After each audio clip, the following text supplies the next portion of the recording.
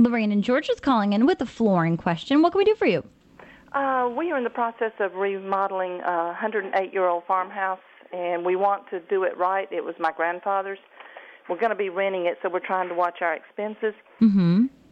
In the kitchen, we had to go down to the floor joist, and we are going to put back on top of it a subfloor called Advantech.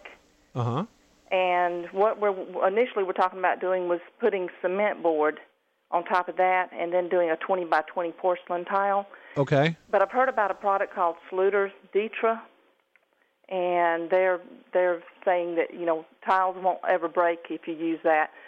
And I'm trying to watch what we're putting into this house because it is going to be rental. But we're trying to figure what would be better, to put cement board and then the porcelain tile, the large tile, or do the Schluter-DITRA.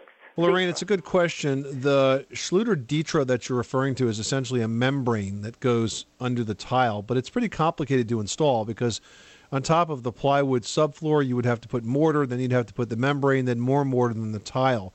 Another thing to consider is that if you are going to use 20-inch tile, that floor has to be absolutely rock solid because the bigger the tile, the easier they break. And so if you have any flex whatsoever, you're going to have broken tiles. And especially since you mentioned that this is going to be a rental situation, you don't want to have that kind of maintenance.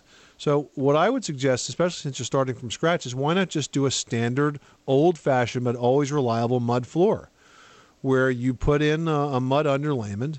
It's reinforced with mesh. And then once it dries, it's rock solid. There's no bend. There's no flex. And you can put your tiles down right on top of that. Mm-hmm. And I imagine the cost is going to be far less than going for something as high-tech as that substrate you're talking about. Okay, so that might be the better way to go.